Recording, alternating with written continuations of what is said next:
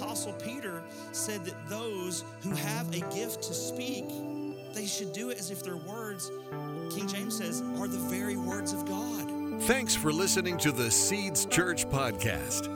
If you're in Middle Tennessee, we'd love to have you join us in person for one of our services. Check out seedschurchtn.com for times and locations. Now, here's our lead pastor, J.D. Swilly. Good morning, church. Last week, we started in this series called What the Bible Says About Prophecy. And if you did not get to hear the first part of that message series, that first message last week, you really, really need to hear it. You need to listen to it because it's fundamental in order to kind of understand the overarching picture of what the Bible says about prophecy. You need to get the whole picture, not just hear snippets. Otherwise, you're going to be missing some keys. So there's some things that you need to hear, and for some of us, we need to rehear. You know what I did this week? I took an hour of my week this week, and I went back and I listened to my own message and just said, all right, did I say anything heretical? Did I say anything, And so, but it was good because I even said some things that maybe I don't even think were in my notes. And I was like, oh yeah, that was good. That was a good truth.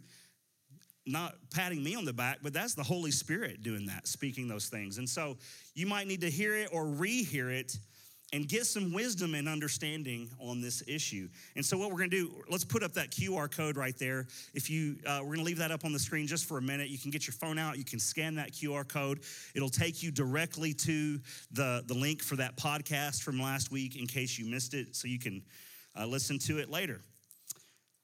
Here at Seeds Church, we aim and endeavor to be a word and spirit church. And the reason for that is because we are intentionally building our lives on no other foundation, okay? I don't want to order my thoughts. I don't want to order my feelings around anything or anyone or any philosophy or ideology that's not shaped by the Word of God and not led by the Spirit of God. And I'll say that those two things are in absolute, complete harmony and unity with one another, the Word and the Spirit. Because we wouldn't even have the Word without the Spirit. It's the Spirit who breathed upon the authors who wrote these books that we compiled into this. And so the Word and the Spirit are in perfect harmony and unity with each other. And I'm not going to build my life, I'm not going to steward my own soul on any other foundation. I'm not going to build my family. We're not building this church on just what anyone says or does. I'm not, no matter if it seems good or if it seems bad, no matter what it makes me feel like, no matter how I was raised, sometimes we get stuck in the rut of, well, that's not what Grandma said. Well, Grandma might need to read her Bible again. I don't know. But Grandma's probably reading her Bible. Hopefully. I'm not going to build the foundation of my life or the family of this church, certainly not on this culture, because the culture's godless. And it's unholy. But what we're going to do is we're always going to come back to what does the Word of God say about any given issue. And when we come to the Word, the Holy Spirit helps us know what God wants for us and from us. Amen? So once you stand up with me, and we're going to honor the Word of God. We're going to honor the reading of the Word. And today's reading comes from Paul's letter to the church in Rome. I'm going to read several verses here. Today, if you've got your Bible, go ahead and open up there to Romans 12. So you can just be familiar with your own Bible there. And if you don't have your Bible with you, you can follow along on the screen. But today, I'm going to read it to you, and you can just silently follow along. Romans 12, verse 3. For by the grace given to me, I say to everyone among you not to think of himself more highly than he ought to think, but to think with sober judgment, each according to the measure of faith that God has assigned. For as in one body we have many members, and the members do not all have the same function. So we, though many, are one body in Christ, and individually members of another, of one of another. Verse 6, having gifts that differ according to grace given to us, let us use them. If prophecy, in proportion to our faith. If service, in our serving. The one who teaches, in his teaching. The one who exhorts, in his exhortation. The one who contributes, in generosity. The one who leads, with zeal. The one who does acts of mercy, with cheerfulness. This is the word of the Lord. Thanks be to God. Let's pray. Heavenly Father, we thank you and praise you that you did not just sit us here on earth and that we have to just figure all of this out by ourselves. But you've given us the marvelous gift of your word. And you breathed out onto the disciples and you said, receive the Holy Spirit. And we've received the Holy Spirit, God, and you've made Holy Spirit baptism available to us, and you've made the gifts of the Spirit available to us, and you want us to cultivate in our lives in cooperation with your Spirit, the fruit of the Spirit. And so we thank you that we're not going to stay immature children, but we're going to be grown up in your word and in the things of God, because, Lord, we desire to love you well and serve you well. We desire to be fit members in your kingdom. We don't want to be those who are just always mooching off the kingdom. We want to be serving in your kingdom. So help us, Lord. Look at these things and the gift of prophecy and these different things about prophecy, God, and help us, those of us who you are granting those gifts to, help us use them according to your word. And then, Lord, those of us who are in the room and we are benefiting from that gift of prophecy, help us have discernment to test and weigh what the Spirit is saying and have the discerning of spirits. In the name of Jesus. And everybody said amen? Amen. Amen. You can be seated.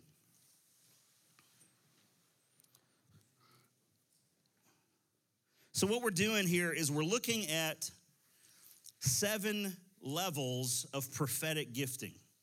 7 levels of prophetic gifting. And visually, let's show that picture up there. Visually, it's kind of like a pyramid, but Joshua was more accurate in pointing out that it's like a Imhotep, right? So it's, Ziggurat. Oh, a ziggurat is what you said. Okay, Imhotep also is the Egyptian one, but anyway. So we're all right. So you see down there at the bottom, this is where we started last week with general exhortation. And then we talked about word of knowledge. And that's where we only had time for those 2 last week. And again, if you did not hear that message, you need to go listen to it, because those are just kind of basic and foundational things, but there's things in there that you need to know, because you need to know what God's word says about these things. You need to know this. I'll just say this about general exhortations. All of us can do that. All of us can prophesy to one another and encourage one another by general exhortation. The prophet Elijah could do it. The apostle Paul could do it. I can do it, and you can do it. And oftentimes, we do it, and we don't even know. We're just being encouraging, and the Holy Spirit's using us. You don't get necessarily any tingly sensation or goosebumps. You're just like, man, I just feel like Kendra, I need to say this to you. And I'm like, okay, cool. I said it, and praise God. But what Kendra hears is a rhema word from God. And so I'm like, wow, that's wonderful. I just was like trying to be nice and friendly and just give a brother some encouragement. But for him, he heard something that he needed in that moment. And so we're not going to go into the rest of all of that today, but I just want to encourage you. We can all, give general exhortations. Praise the Lord. So then today we're going to look at prophetic warnings And then we're going to work our way up. We're not going to, get through all the rest of the remaining 5 of these things today, but we'll go as far as we can, and then we'll pick up not next week, because next week Pastor Russell will be with us, but the following week we'll pick up where we leave off. And so, all right, so if you've not already gotten out your Bibles, get out something to take notes with, whether that be pen and paper or whether it be a tablet or a phone or whatever.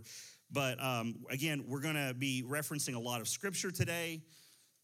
I will give you the references, but they're not all going to be on the screen. So you might want to just write them down, jot them down. Prophetic warnings. This is where we move up to now. Prophetic warnings often come in different ways, different forms. And I'll share with you a couple of examples of what I'm talking about, and then we're going to go look in the scripture and see what happened in Acts 20 and 21 with the Apostle Paul. So when I was thinking about examples of some prophetic warnings, I was sitting at the kitchen counter, and I'm, thinking about this, and I said, Jamie, just brainstorm with me just for a second some real life stories and examples that we know of some prophetic warnings. And in just a couple of minutes, we thought of like 7 different instances. And some of those instances were prophetic warnings that we felt like we had for other people. And some of the prophetic warnings were things that other people had for us. And so we don't have time to tell you all 7 of those stories, but I do want to tell you one of them. And then I'll tell you another story that's not my story, and then we'll get into the Apostle Paul. There was a Saturday night, and I was reviewing my sermon notes for the next day. And as I'm reviewing my sermon notes, I felt like an unction from the Holy Spirit. And I felt like I had a word of prophetic warning for somebody in the church. And so I didn't trust my memory to, I'm going to give that word to that person tomorrow at church. I didn't trust my memory to remember it or to remember exactly what it was that was said, so I typed it all out. I typed out exactly what I felt like and discerned what I think the Lord was saying, what the Holy Spirit was showing me. And then I even left some more margin or room for personal error, because I thought, well, maybe, I'm pretty sure I know who this is for specifically, what family this is for, but it's possible I'm wrong. It's possible I could be wrong. So I decided that I was going to just give this prophetic warning to the entire church, because maybe I was wrong just about the one person. Maybe it was for someone else, or maybe it was for multiple people in the congregation. So I got up on Sunday morning and I read the word, and I didn't call anybody's name out. I didn't say, Joshua, this is the warning from the Lord for you. I didn't do that. I just said, hey, just like I told everybody just now. I said, hey, felt like I had this unction last night as I was preparing, and I wrote this down. And I'll even share with you what I said. And this is just about the way that I said it. A spirit of offense has entered into your heart because of a relational door that you've been holding open in your life. God has tried to shut the door, but you stuck your foot in the door to keep it from closing. Your intentions might even be good, but you're not being obedient to shut that door. And because that door is cracked open, a spirit of offense is having influence in your life, and it's having an effect on you.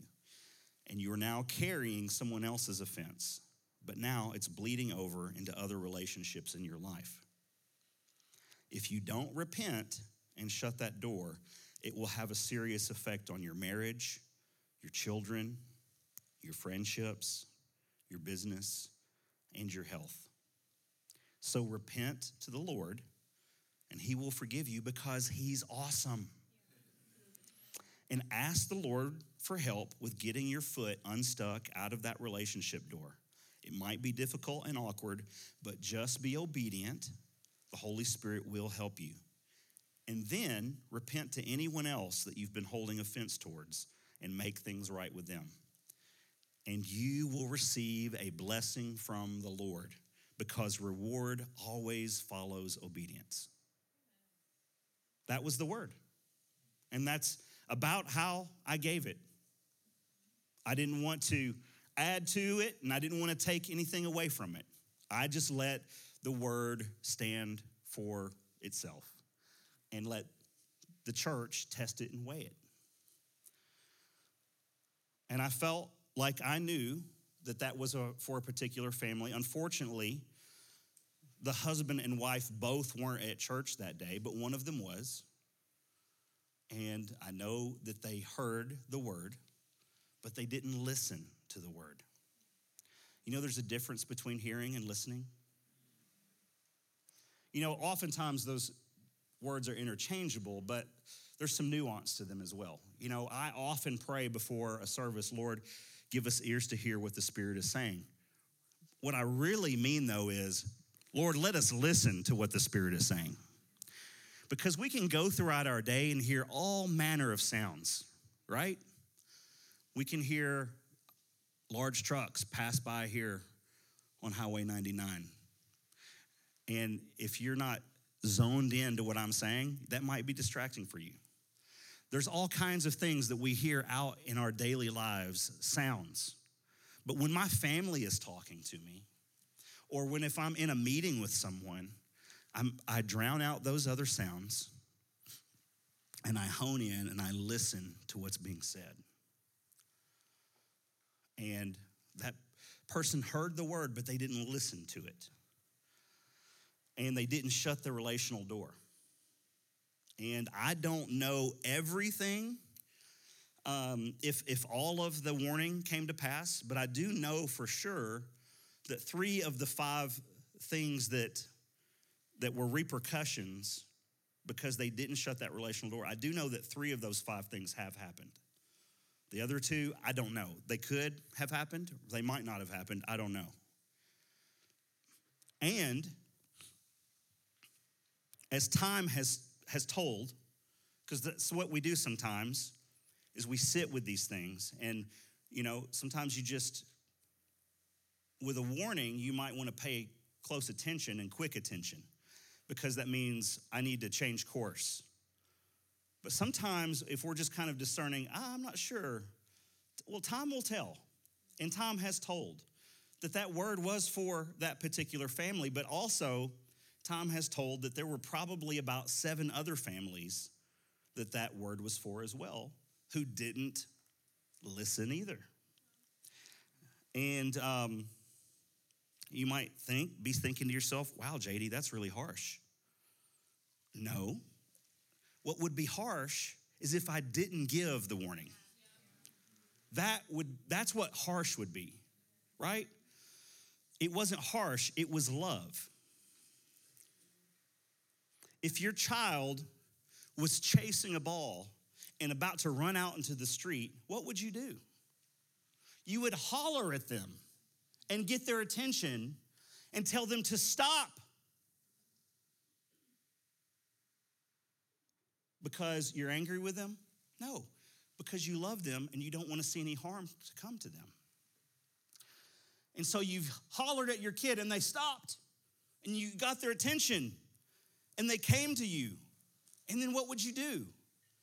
You would say, oh, sweetheart, come over here. I'm so glad you heard what I had to say. Because if you didn't listen, you could have been seriously hurt or worse. I'm so glad that you listened. So thankful that you listened.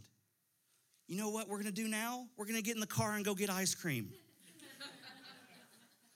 Right? Because with obedience comes reward. See, one of the motives for prophetic warnings is not just for God to tell you that he's angry with you. It's because he loves you. And he wants to warn you because he knows what's best for you. That's one story. This other story belongs to Dr. R.T. Kendall. He said in 1951, he was 16 years old. He was growing up in Ashland, Kentucky. He was at church one Sunday, and they had a guest minister there. And towards the end of the service, the guest minister said something to the effect like, someone here is getting their last call to be saved.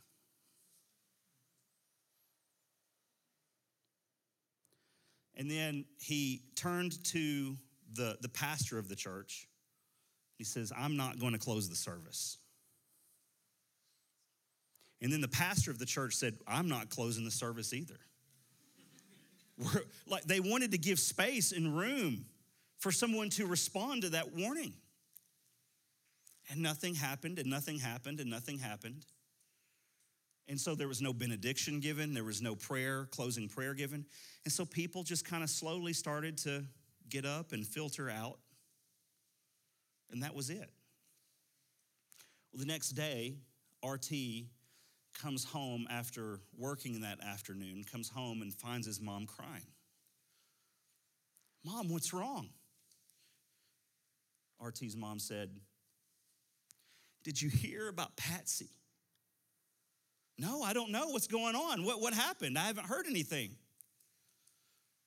Patsy was in a car accident coming home from school, and she's gone.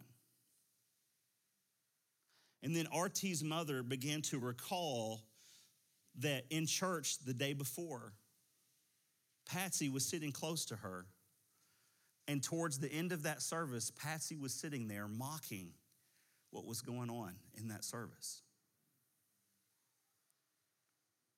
And RT has wondered, it shook him. It's like every time I go back home to Ashland, Kentucky, I think about that. He's never forgotten it. He's, 80-something now.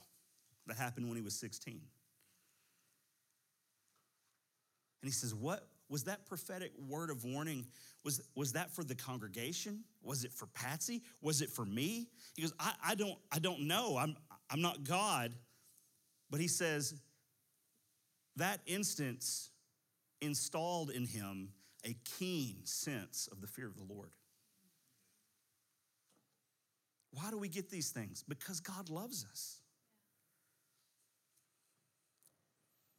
Now I'm going to tell you about the prophetic warning that came to the Apostle Paul. You can go in your Bibles to Acts chapter 20.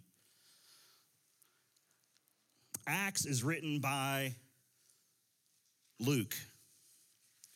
And so Luke was traveling with Paul, and he's recording everything that's happening here. And Paul had spent a lot of time on the road at this point. He was on his third missionary journey. And so for us, when we think about, third missionary trip, it's not like we have today where it's like, I'm going to buy a ticket to China and I'm going to just make a short flight. When I say short flight, it's like you're in the, it's 24 hours of travel. But you're there. You're halfway on the other side of the world, the complete other side of the world within 24 hours. And then you stay there a week or two and you do some ministry and you get back on a plane and you're back and you deal with some jet lag for a couple days. It's not like that. It's not like that. And so Paul has been on the road for years. And he's wanting to come back to Jerusalem and he's wanting to get back in time for the Feast of Pentecost. And so, he's not traveling alone. He's got some companions with him, and they're traveling by ship in the Mediterranean.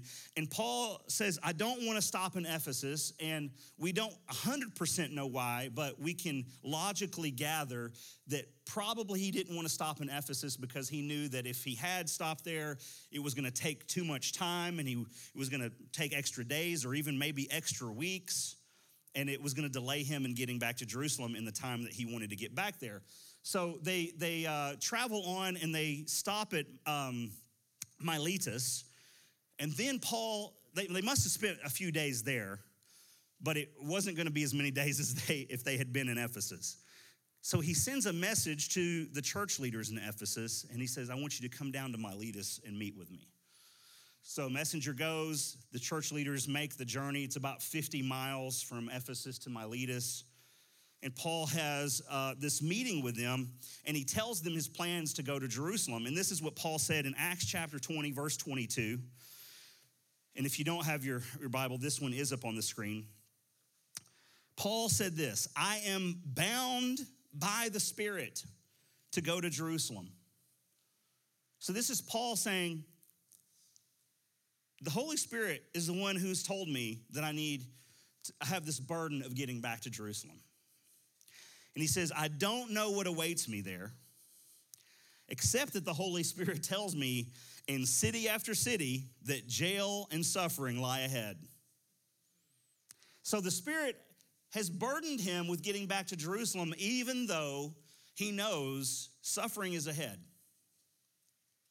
And he says in verse 24, but my life is worth nothing to me unless I use it for finishing the work assigned me by the Lord Jesus, the work of telling others the good news about the wonderful grace of God.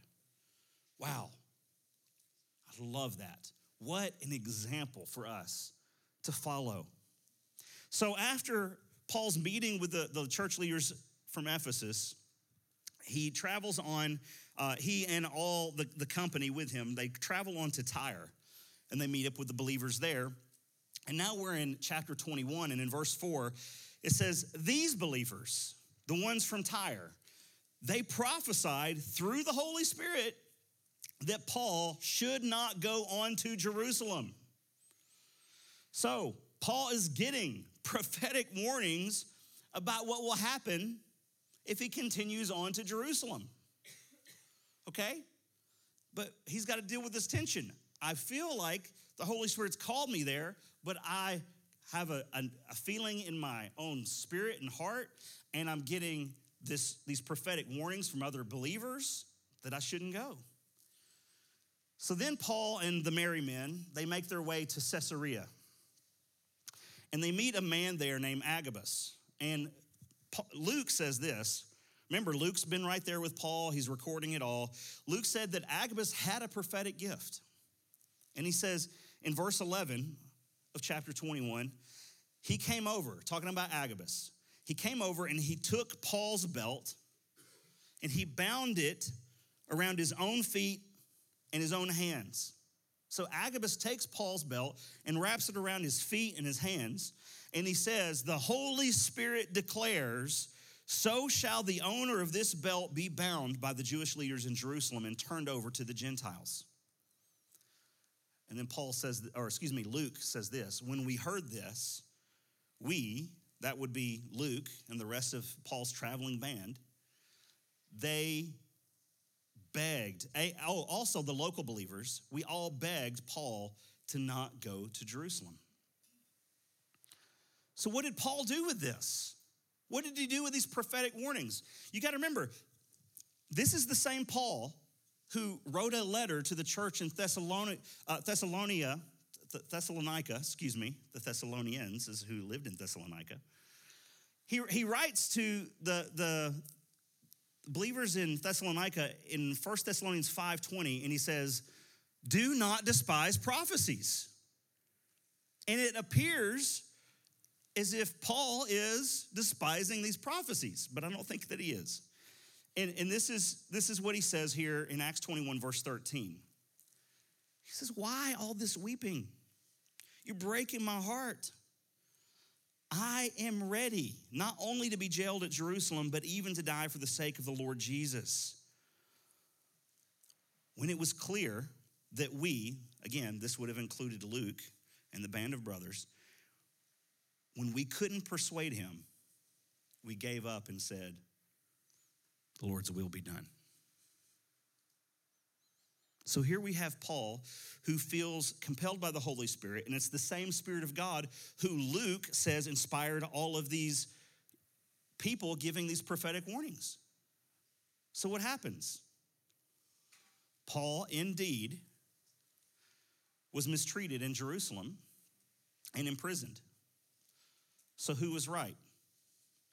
Was it Luke right? And all the others who had prophesied, were they right that Paul shouldn't go on to Jerusalem? Or was Paul right?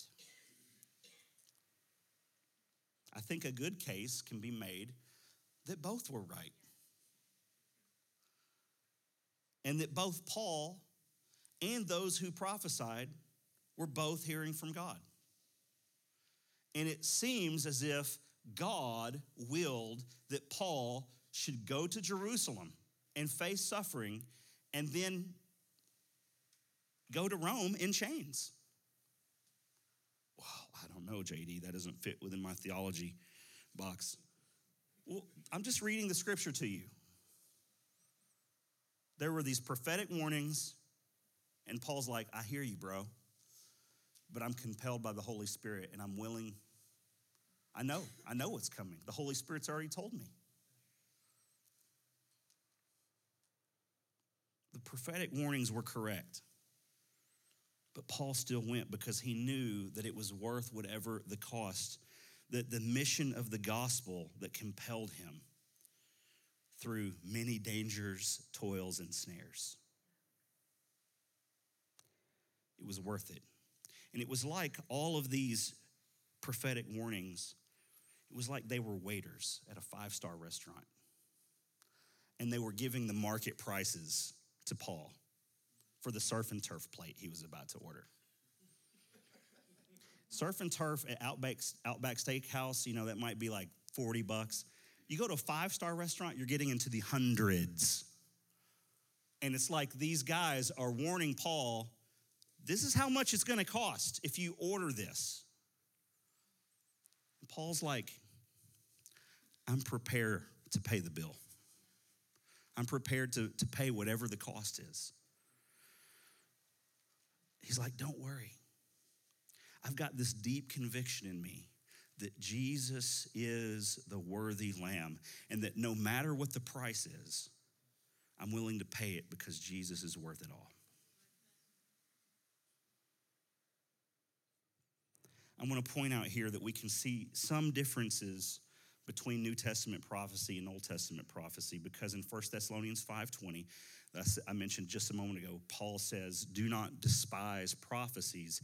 He goes on to say, but test everything and hold on to what is good.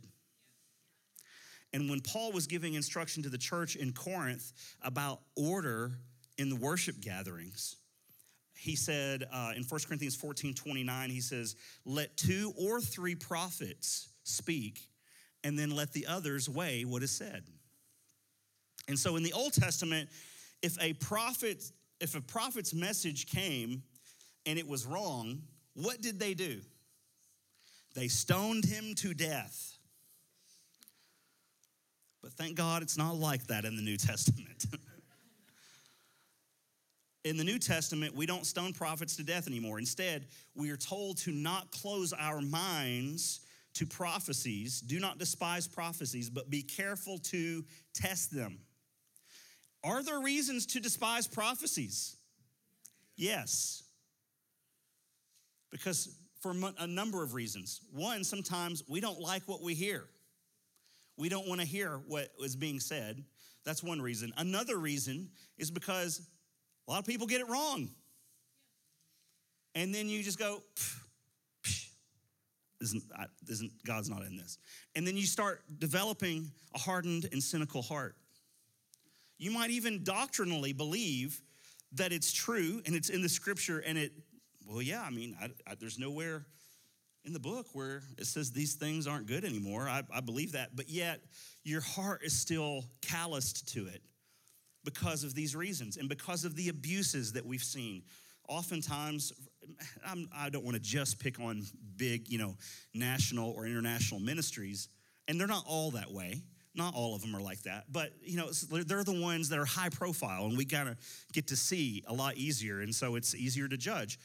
But it's all throughout the body of Christ, and we have to guard ourselves to not let a calloused heart grow in our heart against prophecy, but we're supposed to not despise them, but test these things and weigh them and have discernment. And time will tell.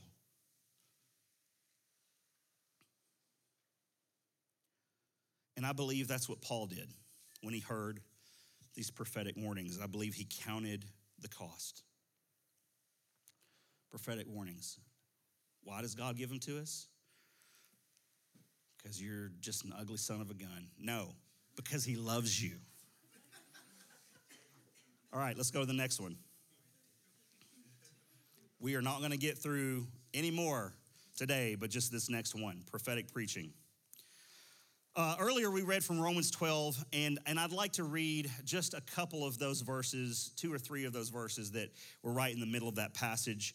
Romans chapter 12, verse 4, it says, For as in one body we have many members, and the members do not all have the same function, so we, though many, are one body in Christ, and individually members one of another. Having gifts that differ, okay, we have different gifts in the body because we're different body members. You know, my finger doesn't do the same job that my nose does. Now, sometimes my finger comes to my nose and does a job, but anyway. Where do these things come from? I don't know. But he says, having gifts that differ according to the grace given to us, let us use them. And then the first thing he lists here is prophecy. If prophecy, then do it in proportion to your faith. So this is the first motivational gift that Paul refers to.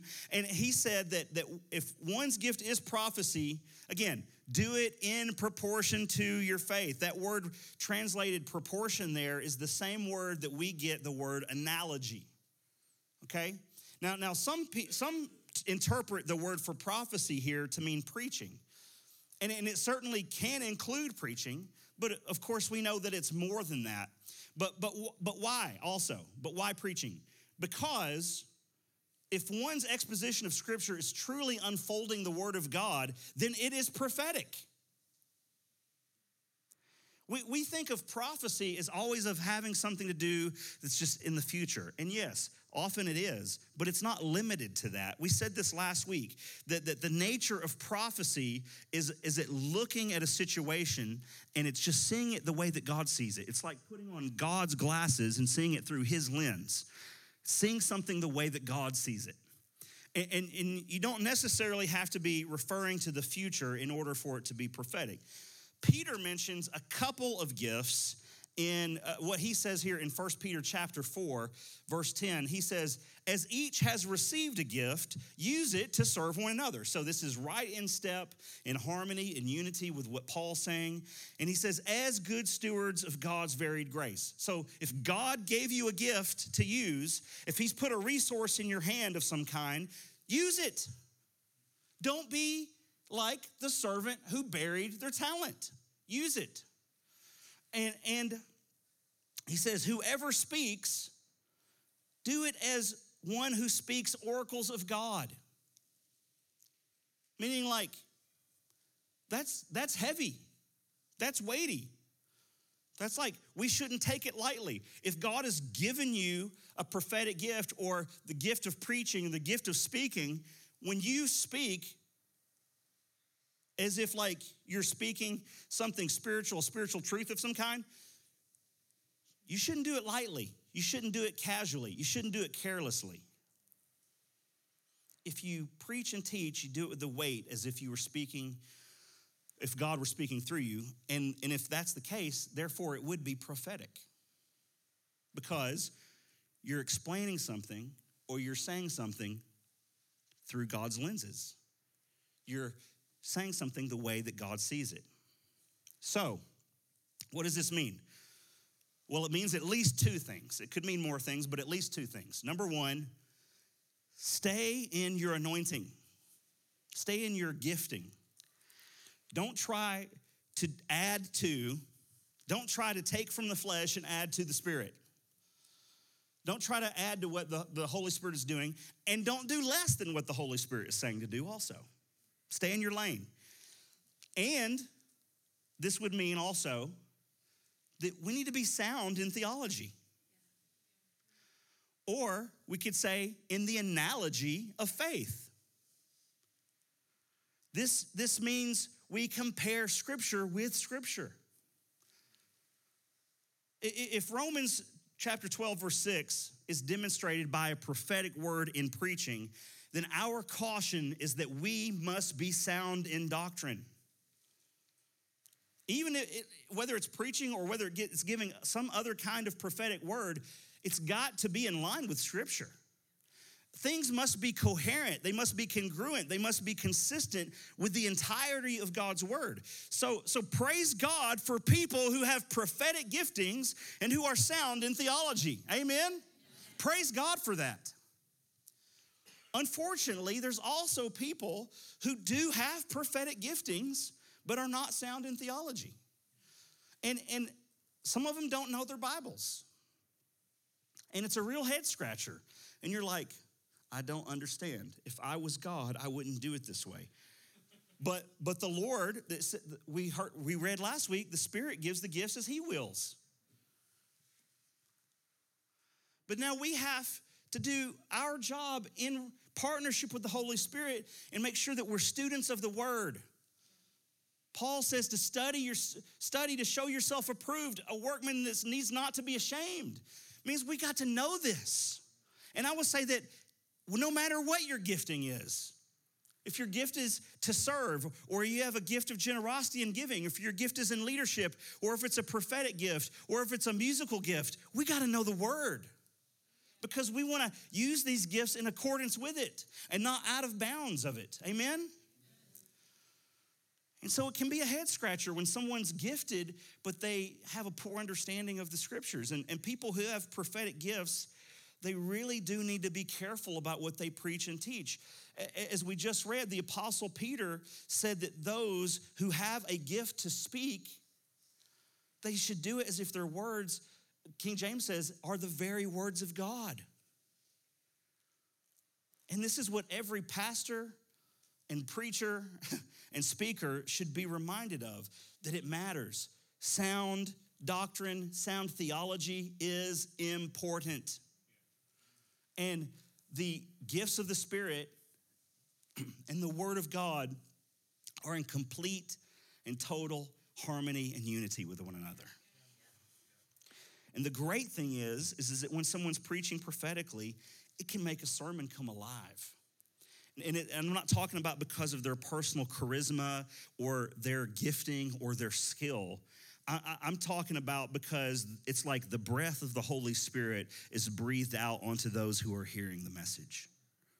It's, again, like what we talked about last week. It's not about highlighting the messenger. It's the highlight of the message. And that's why I often pray, like I said at the beginning of the message, Lord, give us ears to hear what the Spirit is saying. Lord, we want to listen to what your Spirit is saying. Prophetic preaching can also come in the form of a book. There's some books out there that are prophetic, or they have some prophetic sentences or chapters in them. And, a sentence or two placed in just the right spot can really hit. And maybe it's for everyone who reads it, or maybe it's just for just a certain amount of people that read it. But here's the thing regarding books. Critical feedback is a form of testing and weighing. And here's what I mean by that. I heard a story of one time of a publisher who had an author, submit a manuscript, and they refused any editing for their book because they're like, every word's from God. So you cannot edit a word in there. So you're saying that every word in your book equals this? Bless his heart. Listen, we all need feedback and criticism. The problem is that with a lot of people, when they ask for feedback or criticism, what they're really just asking for you is praise. So sometimes prophetic preaching might be short. Like I said, even in a book, maybe it's one or two sentences. In a sermon, it could be one or two sentences just in the right place, but it hits prophetically. And prophetic preaching can even be accidental, just like we were talking about with general exhortations. I cannot tell you how many times after a message that I've preached, someone comes up to me and is like, it's like, you had my number today, man. You were reading my mail. Did my wife tell you what was going on? Or did my husband tell you what was going on? Because it was like you were speaking right to me. And I'm like, no, I don't know. That's the Holy Spirit. So pay attention to what the Holy Spirit's saying. That's not me being clever. you're discerning something the Holy Spirit's telling you. How many of you have heard this? The testimony of Jesus is the spirit of prophecy. Okay, that's from Revelation 19:10. It's a pretty popular verse for those in prophetic ministry. What does that mean? Well, there's some different ways to look at that and say, well, I think it means this or I think it means that. Truly, if you read it in context, it's easy to see that like all prophecy, it all points to Jesus. And Jesus is king and he's worthy to be worshiped. Because in the Revelation 19, John hears a message from the angel, from an angel, and he's so overwhelmed by it that he begins to like bow before the angel. And the angel's like, no, do not get up and worship me, bro. I'm like same as you. We're just messengers. It's about Jesus, and the testimony of Jesus is the spirit of prophecy. It's about Jesus. And so again, what's another way to look at it? What is the book of Revelation? Revelation chapter 1, verse 1 tells us it is literally the revelation of Jesus Christ. It's literally the revelation of Jesus. And really, for that matter, so is all of this. Peter referred to the scriptures as prophecy. 2 Peter chapter 1, I do have this verse up there, verse 20. He says, above all, you must realize that no prophecy in Scripture ever came from the prophet's own understanding or from human initiative. No, those prophets were moved by the Holy Spirit. They spoke from God. And this is virtually the same thing that Paul says to Timothy in 2 Timothy chapter 3, verse 16. All Scripture is inspired by God and is useful to teach us what is true and to make us realize what is wrong in our lives. It corrects us when we're wrong and teaches us what to do is right. Verse 17, God uses it to prepare and equip his people to do every good work. When the Apostle when the Apostle John is writing the revelation of Jesus, and he writes down these words, the testimony of Jesus is the spirit of prophecy, he's meaning that all true prophecy, it's all about Jesus and it comes from Jesus. Prophecy will mirror the person of Jesus, and it will mirror the truth of Jesus. And a clue to what this means is for us to remember that the letters to the churches in Revelation 2 and 3 are the very words of Jesus, who sits at the right hand of God the Father. Jesus, when he was here on earth, he spoke as a prophet. One example is at John chapter 4, Jesus is sitting with the Samaritan woman at Jacob's well, and he prophesies that worship is going to change. That you don't have to go to the holy mountain anymore. That we're going to be able to worship in spirit and truth. But then you fast forward to Revelation, and now Jesus in his glory, John sees him, and he has eyes like flames of fire. And his feet are like polished bronze that have gone through the refiner's furnace. And his voice has the sound of like the roar and the rush of many waters. And in Revelation chapter 2, Jesus knows everything about his church. He knows the good, the bad, and the ugly. And this image of Jesus, it should make us increase in the fear of the Lord. Wow, JD, I've never, really thought about Jesus, in those terms before. I mean, I heard a song one time that used those as lyrics, but I didn't. That's a little bit of a difference of the Jesus who just kind of kindly sat with the woman at the well. It's the same Jesus. It's the same Jesus. Unfortunately, we have a pseudo-Christian culture that wants to separate the Jesus from the Gospels from the Jesus of Revelation. He's the Jesus that addressed the 7 churches, and he had some difficult things to say to them. And they're not different persons. I'll give you an example of what I mean. It's something that we were probably, most of us were all exposed to in this last week.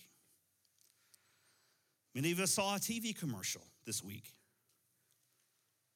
And the commercial said, Jesus didn't teach hate, he washed feet. He gets us all of us. And while that seems very nice, it does seem very nice, it's also incomplete. And therefore, it could lead our brains, our 21st century brains, to think, our brains who've been trained to think this way by our culture, our brains that have been trained to have short attention spans, and our brains that neglect research and study, and our brains that have abandoned critical thinking, it could lead us to believe that the gospel is just, he gets us, period. That's it. There's nothing else. And now we can go back to watching our football game and feel good about ourselves and the rest of the world because he gets us. But that's not the full picture of Jesus. It's not the full picture of Christianity. It's quite possible that the he gets us folks are confused. And without a doubt, could be a confusing message and misleading for others if they don't dig down further than a commercial. But JD, God is love, and Jesus said, love your neighbor, and love is love. Yes, God is love, and he's holy. And Jesus did say, love your neighbor. And I agree with those two things. But that third thing doesn't make any logical sense. You can't just run around and describe a word by using that same word. A refrigerator is a refrigerator. So what do you have to do if you want to know what love is? You have to go to the author of love, and you have to see, who is this God? What is his character and his nature and his person? And that's when we begin to understand really what love is.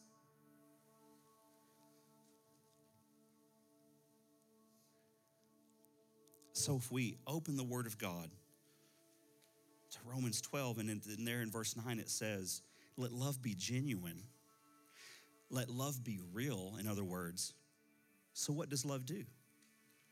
Well, it goes and tells us. It says that true love hates evil. It says, abhor evil, hate it, hate evil. And then it says, hold on to what is good. That's what real love does. That's what the real Jesus does. So if people accuse me, well, JD, you're not being loving, I would have to say, no, that I am loving. I am loving because I hate what is evil and I cling to what is good. And that's what the author of love said, that's what love was. But if you love evil and you hate what is good, then you're not being loving, because that's not love as described by the author of love. It's not true love. It's not Christian love. And this kind of messaging is aiding in the redefining of love. And the result of that redefining is advancing ideologies of apathy, of demoralization, and it's an incomplete gospel. And so we could even say a false gospel. Listen, we must not forget the prophecies of Jesus. Even the ones that he issued here during his earthly ministry, some of them were hard and difficult. And John chapter 6 says that after Jesus said these things, many left him and deserted him. Like disciples, people who said, we're on your team, Jesus. We're following you. We want to do what you do. And many left him and deserted him. The testimony of Jesus will reflect the love and tenderness of the Father, but it won't only reflect the love and tenderness of the Father, it will also reflect his justice, his righteousness, and his holiness. So I believe that a more powerful and truth-filled and a more effective message, more than he gets us, is that he saves us. He saves us. And can't every single one of us thank Jesus that he saves us? That is not it's not an exclusive word. It's available to every human being on the planet. But Jesus says you must take up your cross. Not, I get you, bro.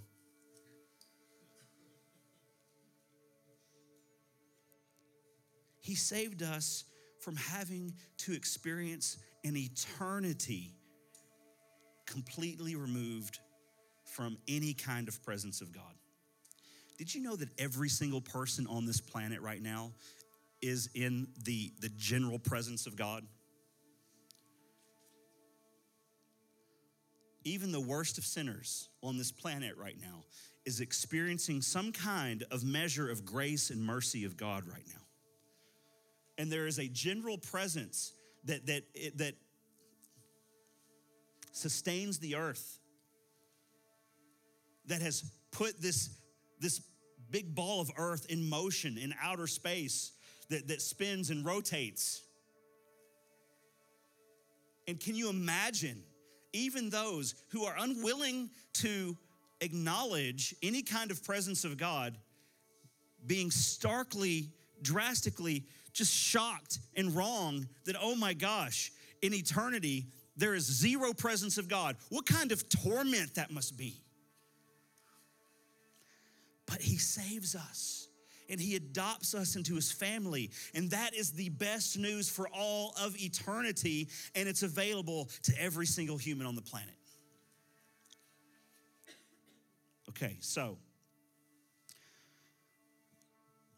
you may notice, these are my closing argument here,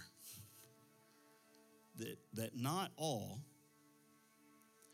but some who prophesy today, and this isn't just with today, but I'm sure it's over the ages, but we see it prevalent today.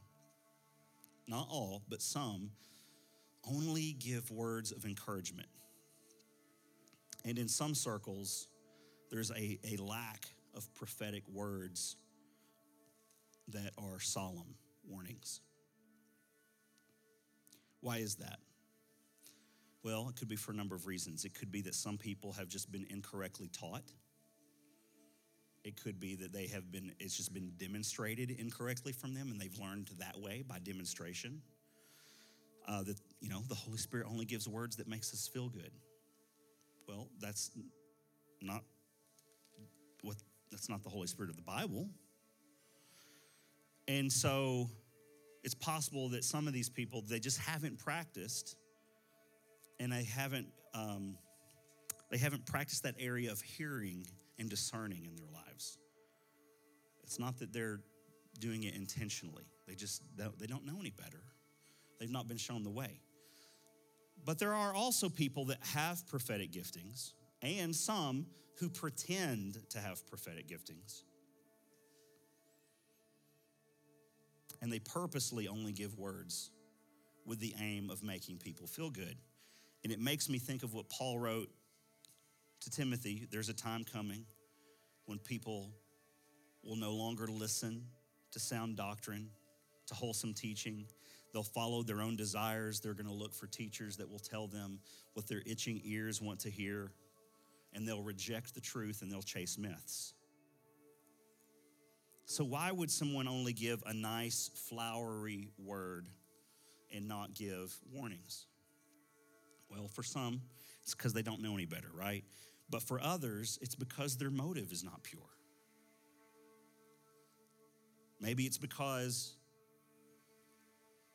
they just want to be liked or admired. Maybe it's something else that they're gaining, some other kind of benefit like power and control, manipulation, monetary gain, sexual activity. Like, JD, where are you coming up with this stuff? Read the Bible. Like 2 Peter chapter 2. Peter attaches false teachers and prophets, and he says in more than one occasion that these people do this because of their sexual favors that gain them. And we've seen it in our culture today from time to time, and it's gross. But this does not, like only giving nice flowery words, it doesn't mirror the image of Jesus, especially as he's revealed in the book of Revelation. The testimony of Jesus, therefore, means that the prophecy is not only true, but it's in accordance with the entire word of God, which is why at the top of our prophecy pyramid, what do we have? The Holy Scriptures. So, 1 Thessalonians 5. Do not despise prophecies, but test everything. Hold fast to what is good. And then verse 21 says, abstain from every evil.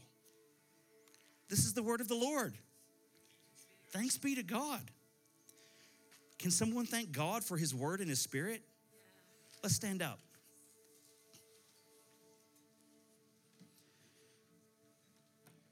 Lord, we do thank you for your word and your spirit, and we thank you for your scriptures where we see and we know how to wrestle with these things. Even Paul, Lord God, this example that we have of him going to Jerusalem and then him getting these warnings, God, that Paul don't go because we see this happening. And Lord, Paul had this conviction in his heart that whatever may come to him, whatever dangers, toils, and snares came to him, that you were worth it. You were worth him giving his life to the mission of the gospel. God, I pray for that kind of conviction to fall on us, your people. And I pray also, God, that when you come and bring us prophetic warnings, that we would have ears to hear what the Spirit is saying. We would not just hear it, but we would listen to it. We wouldn't let it go in one ear and out the other, but we would pay attention and that we would wrestle with it. And we would say, discern, is there an active obedience that I now need to walk in that's attached to this warning? And we do it because, God, you love us. You love us, and you don't want us to run out in traffic and get hurt or worse. Lord, we thank you for prophetic preaching, and we ask you to give us a spirit of discernment, that we wouldn't just hear every single thing and buy it hook, line, and sinker, God, but we would know how to, with the testimony of Jesus being the spirit of prophecy, God, we'd know how to read the scripture according to scripture.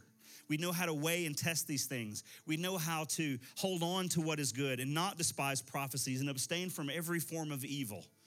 And God, I thank you that when we do this, you're going to do something great. You're going to do something powerful through this church, Lord God. You're going to do something powerful through these people, through these families that are represented here. God, you're building your kingdom here on the earth. You're establishing your kingdom. God, we come into agreement with the testimony of Jesus that says, may your kingdom come, may your will be done on earth as it is in heaven. God, use us to establish your kingdom. Use us to do your will, to be executors of your will here on earth. Lord, I just pray for those that may be here today and they hear the true message of the gospel, not just that you get us, but that you save us. And Lord, I just pray right now, Holy Spirit, if you're ministering to people here that need to be saved by Jesus Christ, Lord, I pray that you would be like the hound of heaven, that you would not give up on them, that you would continue to chase them and go after them, and that they would in turn respond and say, Jesus, I want to follow you. I repent of my sin. I turn from that. I believe that you're the Son of God. I believe that God raised you from the dead, and I want to serve you all the days of my life. And I thank you for those who are making that decision even right now, Lord. And I thank you that you're moving them from the kingdom of darkness and you're bringing them and adopting them into your kingdom and into your family. And you're doing it right now. And I give thanks for that in the name of Jesus.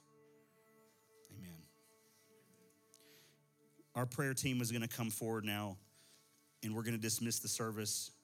I know if you're staying for DNA, hang out. Go get your kids, come back in here, hang out for just a minute. But if you need prayer for anything in your life, don't miss this opportunity. Don't be like Patsy, and I'm not saying that by the unction of the Spirit right now. I'm just using that as an example. But don't waste a moment. Why? Why pass on an opportunity? Don't do it. All right. Lord, help us not to despise prophecies. Help us to test everything. Help us to hang on to what is good. And let us, God, abhor evil in the name of Jesus. The people of God said amen. Go in peace and in power to love and serve the Lord. Thanks for listening. Stay connected with us at seedschurchtn.com and on social media. Our mission at Seeds Church is to help people discover who God created them to be and equip them to do what He called them to do. One of the easiest ways you can help us accomplish our mission is by simply sharing this podcast. You can do so by subscribing, leaving a review on iTunes, or sharing it with your friends on Facebook. Thanks again for listening. We hope to see you soon.